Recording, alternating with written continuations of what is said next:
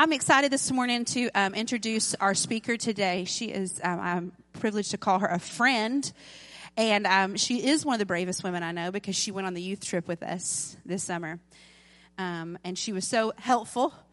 The thing I love to say about Lori is that if she can't pray your problem out, she will prescribe it out, and that is one thing that's helpful to have someone who is like a doctor and a preacher all at the same time. And she treated second-degree sunburns. One of the kids on the trip got second-degree sunburns. And Lori treated those. But she also was just so great to have with us on our trip this summer. And I'm so thankful for her and all the things that she brings to our church. And so I just ask today that you lean in to what God has to share with her. I know that since we were at camp this summer, God has been speaking to her about what she would share today. And so I know she's got good things on her heart. So lean in today and give Lori your full attention this morning.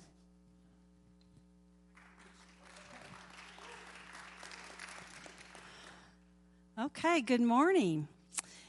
As you all know, we've been in a series talking about the I am. You got my southern drawl going. The I am statements of God. And this week we're going to John 15, which says that I am the vine. Jesus calls himself the vine. Now, I'm so glad that I got to hear the other speakers speak before me, because James a couple of weeks ago talked about the fact that some of the things that God says in the Word kind of grates against us. They're kind of hard to hear, right? And so he set me up well, because some of this is going to be maybe a little hard to hear. But what I believe God is doing in our body and in the church universal is growing us up.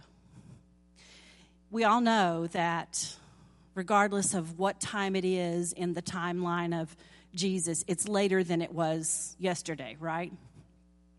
And so we're getting closer and closer. And as the end of the current age approaches, whenever that is, who knows, we have to be fully grown up. We have to be eating the meat of the word and not just drinking the milk. So as we talk about this stuff today, please just calm your hearts and get ready to be pliable and just let the word wash over you and do its work, okay? I'm going to start out with prayer, and then we'll jump into it. Father, I thank you for your word. Your word says that it itself is alive and able to do the work that you've sent it to do. And God, I just pray that your word would do that work in our hearts today, that we would leave here changed, that we would be more snuggled up to you, that we would be more pliable in your hands, and that you would watch over my words to make sure that I communicate well what you have given me, Father. And I just ask you to have your way in us, God, in Jesus' mighty name. Okay, we're going to start reading John 15, and I guess it's going to be up there. I am the true vine, and my Father is the vine dresser. Every branch in me that does not bear fruit, he takes away. And every branch that bears fruit, he prunes, that it may bear more fruit. You are already clean because of the word which I have spoken to you.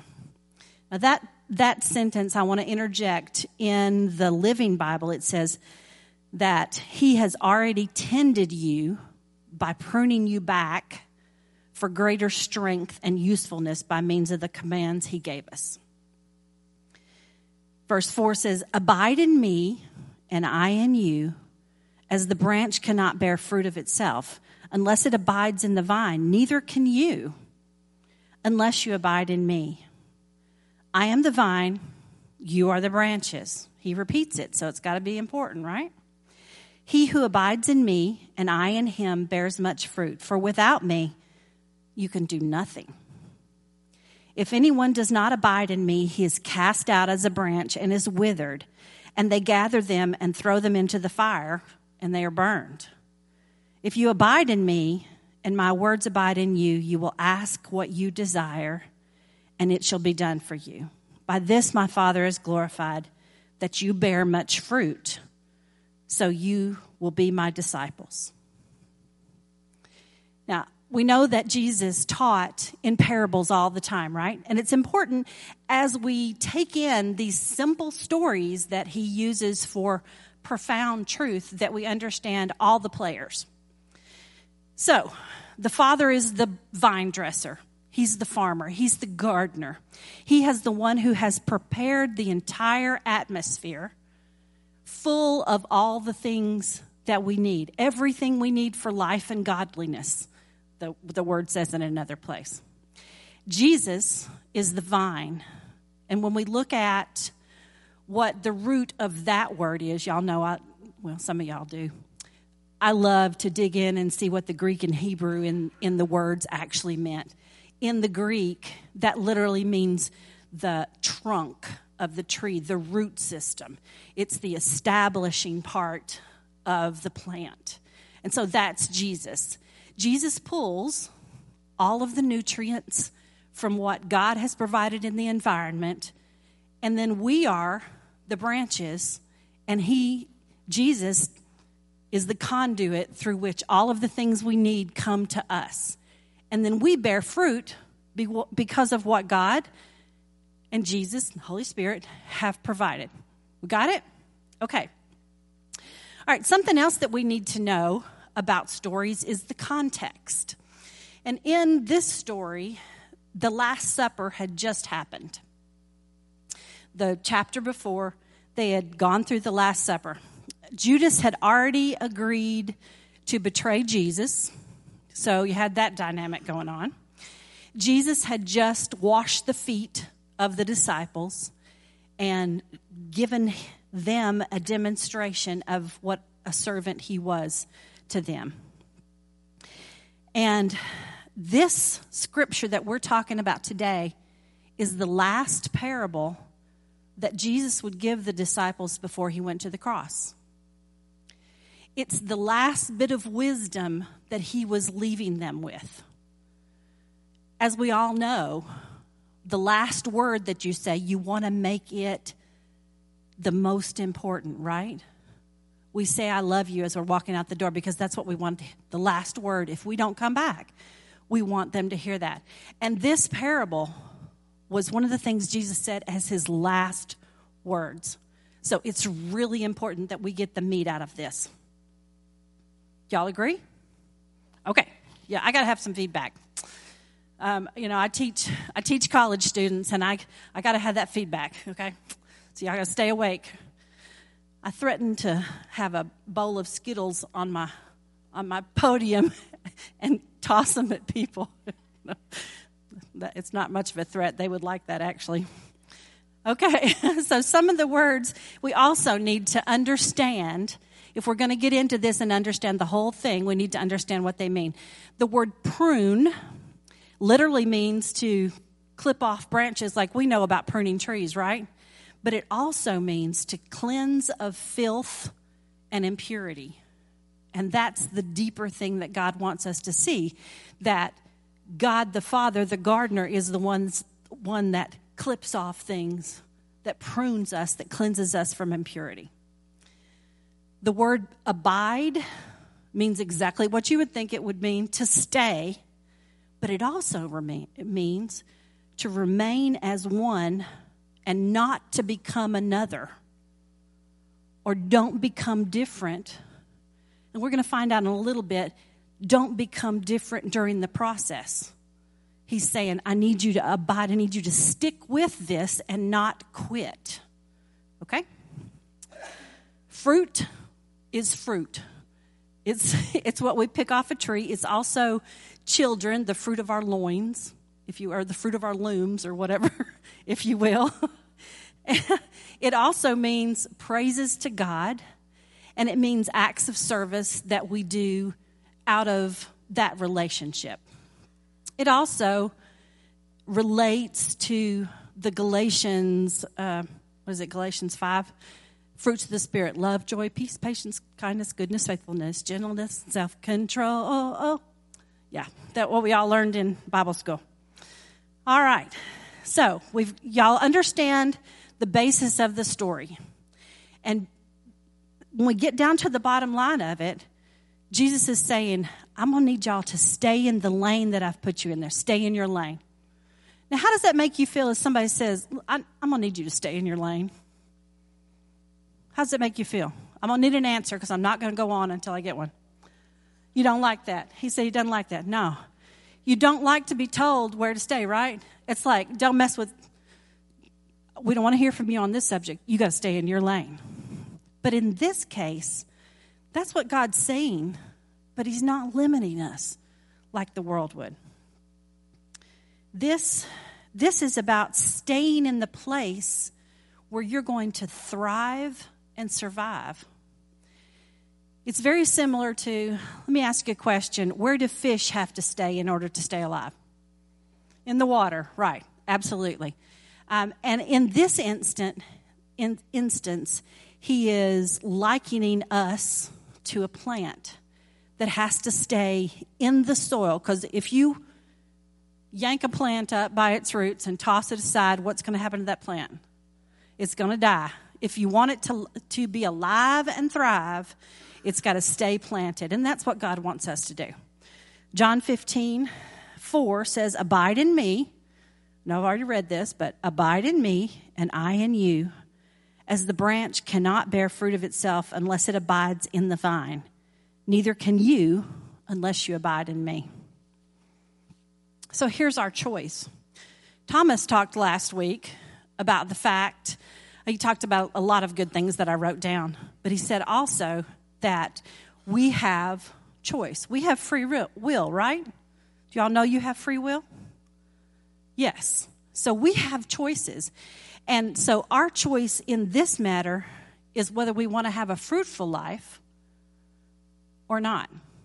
Because the scripture that we've talked about says that if you stay where you're supposed to stay, you will bear fruit, get pruned, bear more fruit, on and on and on, or you're going to get what? Cut off and thrown in the fire. So there's your choices. Which do you pick?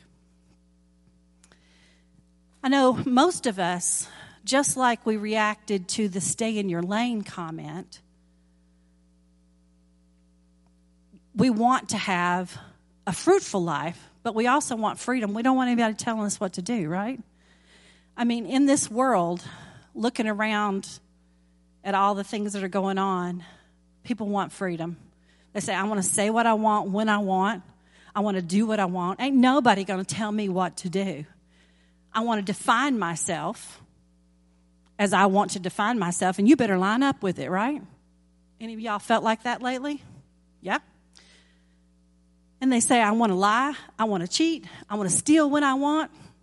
I'm going to get mine. Y'all ever heard that? I'm going to get mine? You think that happens in the church as well? Oh, yeah. Oh, yeah, it does. It happens in the church as well. Even when we're trying to follow Christ, we have to deal with offense. Well, I had a right to be offended because you don't know what they did. Or I want to focus on what I want. Or that preacher's not feeding me. I'm not getting what I want. I'm going to go somewhere else. Or I don't like that music. That music, no. Y'all got to change something. Or they don't like me. Or they didn't talk to me. Or it's all me, me, me, me. And we define that as slavery. We define that as freedom. But what it really is slavery to the flesh. It's being bound to the me instead of participating in the great abundance that Jesus has planned for us. If we received Christ, and I think most of the people in here have probably received Christ. If you haven't, let's talk about it later on, okay? Because there's lots of people who will pray with you and would love to see you make a commitment to Jesus. But those of us who have already received Christ, we made a choice, and we have to remember who we already are. Colossians 2:8-12 says, see to it that no one takes you captive, that you don't lose your freedom, is my translation of that. See that no one makes you lose your freedom through hollow and deceptive philosophy, which depends on human tradition and the elemental spiritual forces of the world rather than on Christ. For in Christ, All the fullness of the deity lives in bodily form. And in Christ, you have been brought to fullness. He is the head over every power and authority, all the controllers, all the ones who could possibly make you controlled. He has already taken authority over those. In him, you were also circumcised with a circumcision not performed by human hands. Your whole self, ruled by the flesh, was put off when you were circumcised by Christ, having been buried with him in baptism, in which you were also raised with him through your faith in the working of God who raised him from the dead. Circumcision. We all know what that means, right? It's a cutting away of the flesh. When we made the choice to follow Christ, he cut away all that flesh. The word says he did. That was killing us in one way and caused us to be dead to the control of sin. Then he raised us to life in that same glorious moment and embedded us in the protection of the vine. Now, me standing here, my insides, the life-giving portions of my body are covered with flesh. Lots of flesh, right? And if somebody were to cut away all that flesh, it would kill me, right? Yes, we all know that. And that's the picture God's giving us, that when we received Christ, he cut away all that flesh and in the same instant encased us in the protection of the vine. And that's where he wants us to stay, because that's where we thrive and that's where we live. The flesh is no longer what covers us. There are so many references to his protection in both the Old and New Testament. He's tried to tell us this all along in so many ways. He's talked about his name is a strong tower, and the righteous run in and they are saved. He talks about us being under the shadow of his wings. There's just so many references. So in that place of having received Christ, we became dead to our own control and alive to him. Yes? So, here's some news. We're all dead guys. All right, okay? We're dead guys. And I will give you a little short thing about this. Several decades ago, in the early 90s, I had just gotten filled with the Spirit and was so hungry to hear about all the things of God. And God and I had this thing going where every year in January, could I get a bottle of water? He would give me something new to ponder on for the whole year. And for 3 years straight, what I heard in my spirit from him was, get over it, you're dead. Okay? And like, he about drove me crazy. The cool thing is that our relationships with God are so sweet and so personal that he can say stuff that speaks to our own hearts and our own temperaments. And we can say, look, you're about to drive me crazy with this. You better show me what you're talking about. And he did. And I'm not saying that to say that was all that time ago and that I've got it all right. I don't. But it made a huge transformation in me, just understanding that. And I've walked in it and out of it and in it and out of it all of this time. And it's made for a wonderful journey. So, knowing that you're all dead guys, what do you know about dead people? What? They can't be offended. Can dead people be offended? No, they can't be offended. Do dead people have anything to say? Thank you. Dead people have nothing to say. John 8:28 through 29 says, so Jesus said, this is Jesus himself talking, when you have lifted up the Son of Man, then you will know that I am he, and that I do nothing on my own but speak just what the Father has taught me. The one who sent me is with me. He has not left me alone, for I always do what pleases him. Jesus himself said, all the words that came out of his mouth were not his own. He didn't choose to speak his words.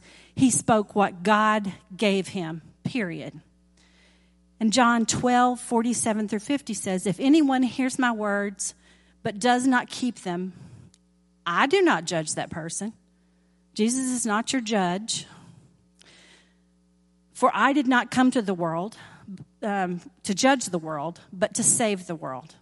There is a judge, and that's the Father, the one that does the pruning. For the one who rejects me and does not accept my words, they get judged. The very words I have spoken will condemn them at the last day. For I did not speak on my own, but the Father who sent me commanded me to say all that I have spoken. I know that his commands lead to eternal life, so whatever I say is just what the Father has told me to say.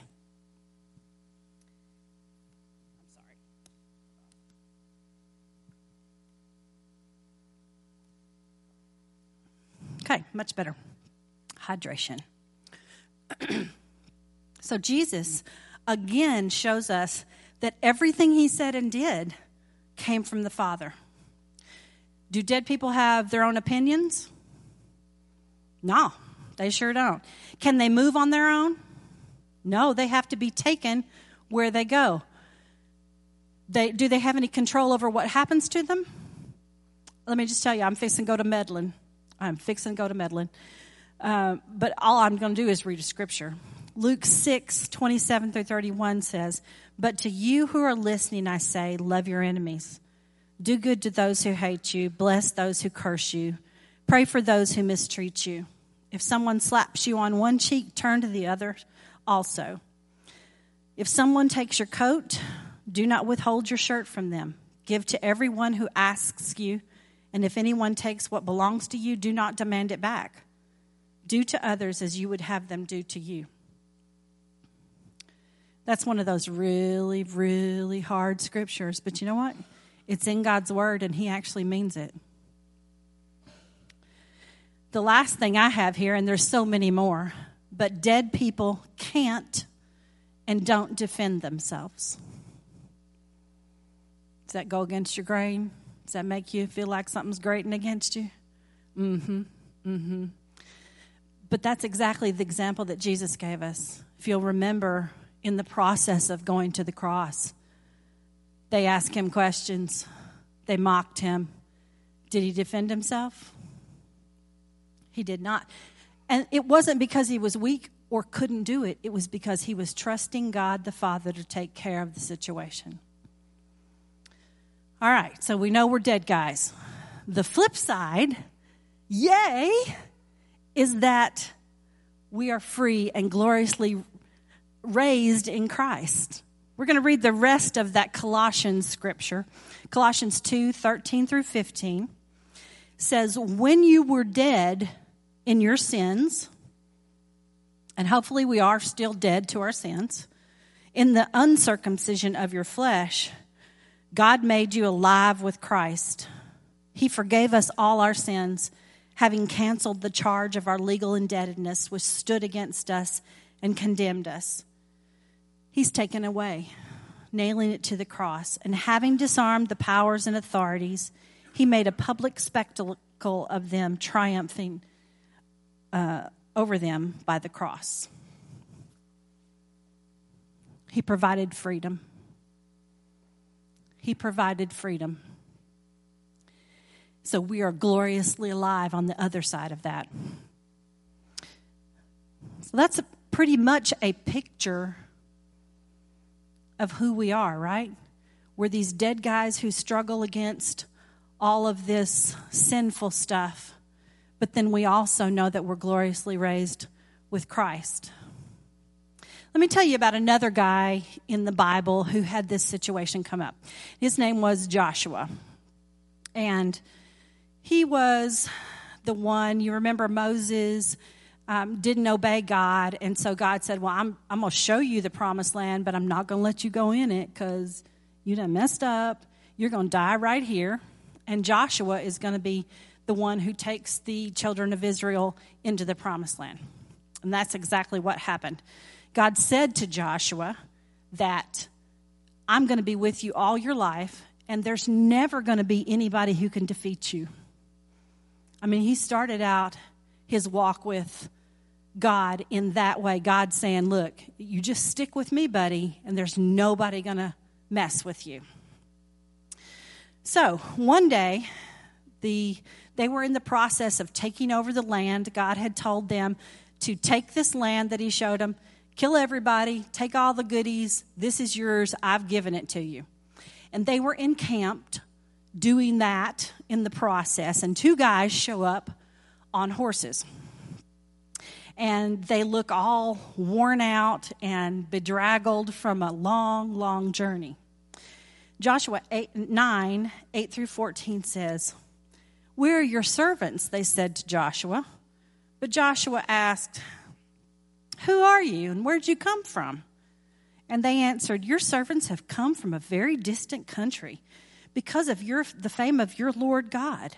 For we have heard reports of him, all that he did in Egypt and all that he did to the two kings of the Amorites east of the Jordan, Sihon, king of Heshbon, and Og, king of Bashan, who reigned in Ashtaroth. And our elders and all those living in our country said to us, 'Take these provisions for your journey. Go and meet them and say, we're your servants. Make a treaty with us. Look at our bread. See this bread we got? It was fresh out of the oven.'" I'm putting my own spin there on that. "Warm when we packed it at home on the day and we left to come to you. But now see how dry and moldy it is? And these wineskins that we filled were new, but see how cracked they are? And our clothes and sandals are worn out by the very long journey." The Israelites sampled their provisions, but did not inquire of the Lord. Then Joshua made a treaty of peace with them to let them live, and the leaders of the assembly ratified it by oath. So what went wrong? Somebody's going to have to talk louder.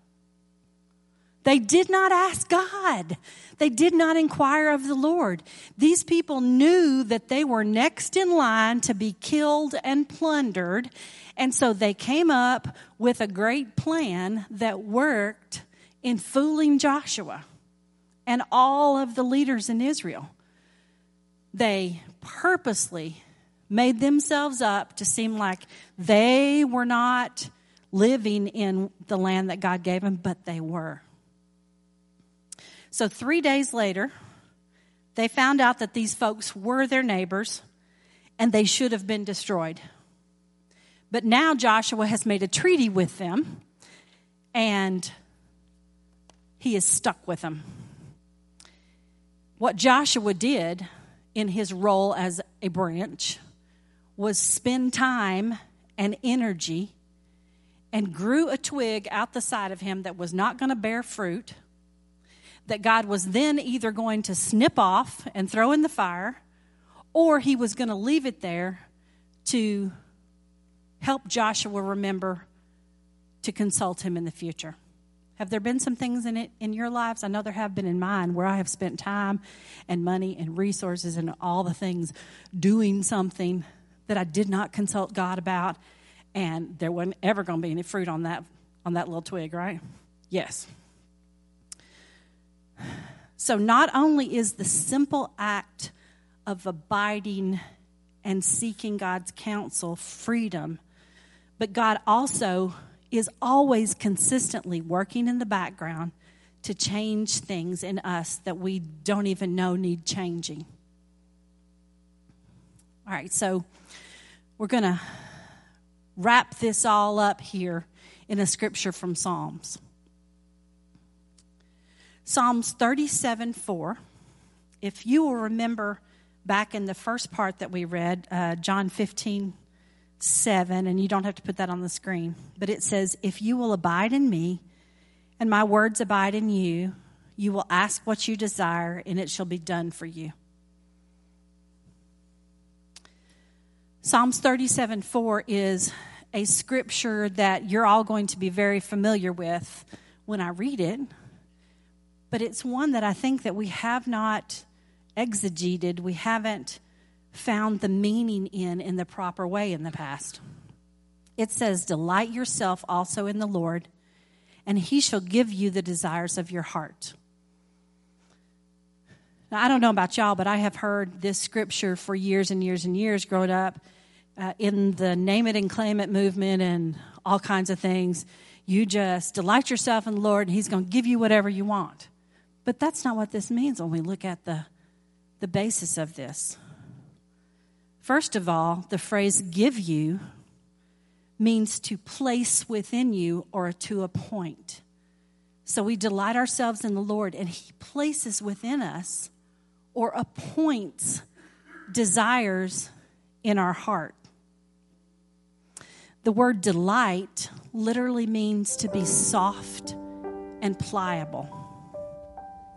And the heart literally means the center of our feelings and intellect. The Hebrew language is multifaceted, and words build on a basis of a baseline word, and then the meaning gets added, almost like when we add several different layers of spice to a sauce, it gets fuller and fuller in the flavor. That's how the Hebrew language works. And the word heart, the top meaning is our center of feelings and intellect. And then we have demands. Okay. And then we have our inclinations and the determination of our will. And then the basis of that is to make wise, to become intelligent. And I'm going to add this because it was in there. But it also means to make cakes and cook bread. I don't know why that's in there, but I think that's something in the picture of comfort that our hearts give us.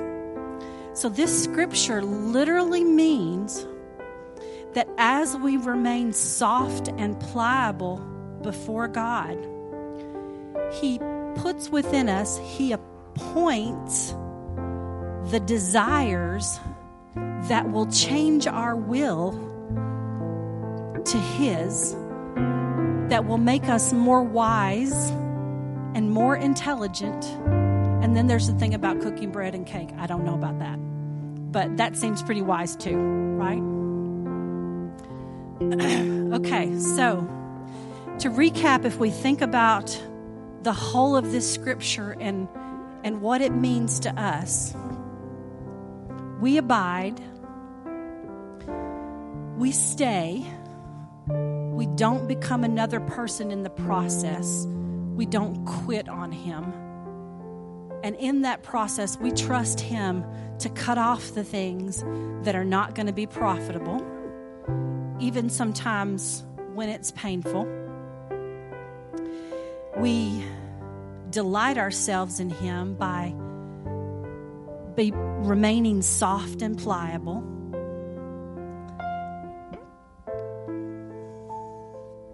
And as things come to tempt us that would cause us to become another person, we remember, get over it, you're dead.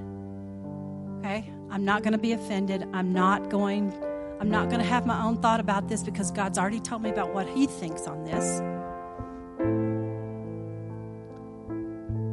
And all the while, he is making us wise, intelligent, and he's changing our wills to match his.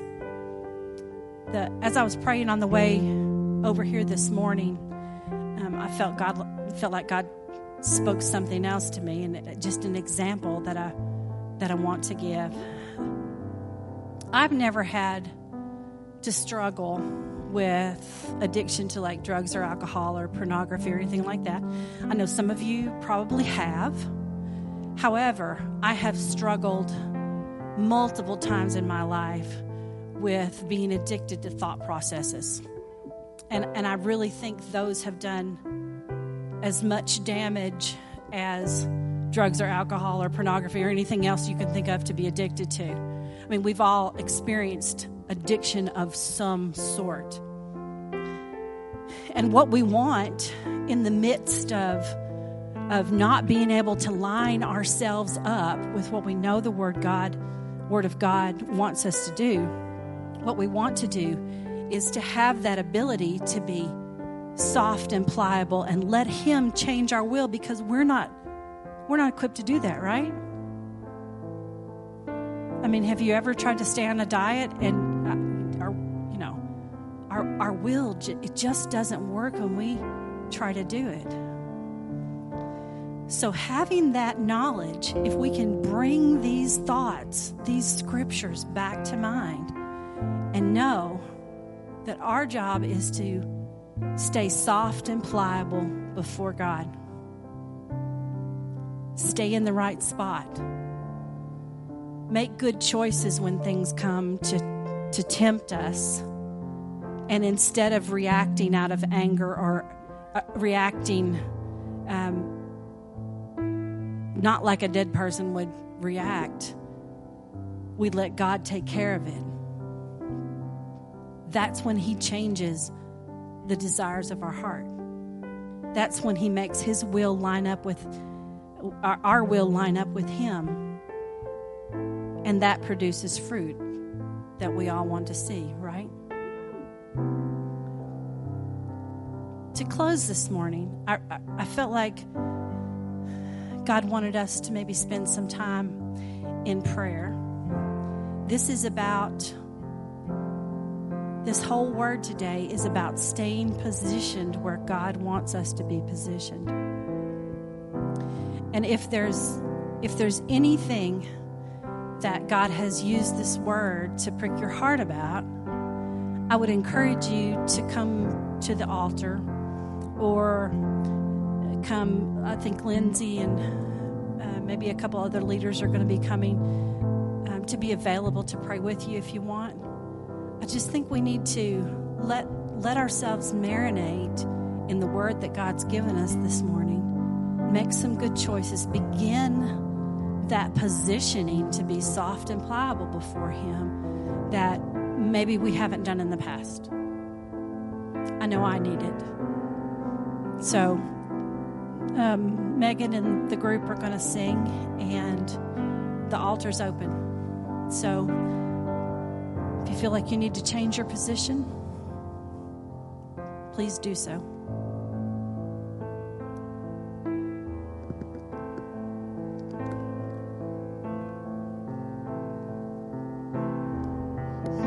Here I am, down on my knees again, surrendering all, surrendering all. Find me here, Lord, as you draw me near, desperate for you, desperate for you. I surrender.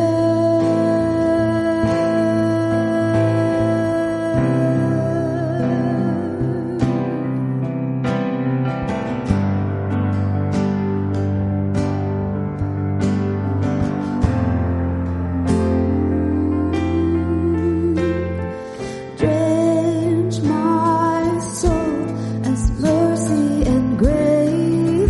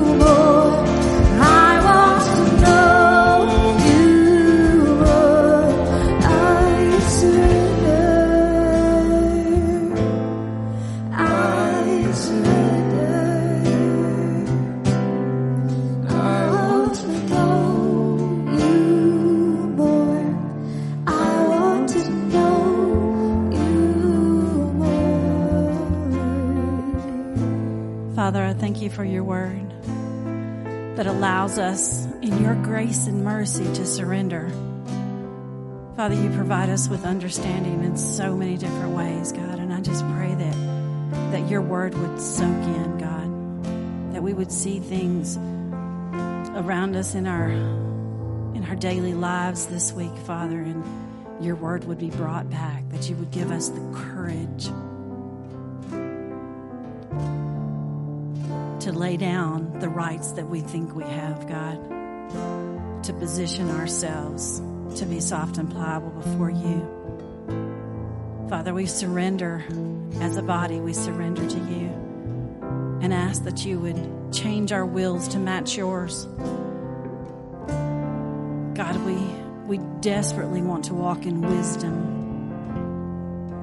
We want to be intelligent. We want to be the light on the hill that shines in the darkness, God.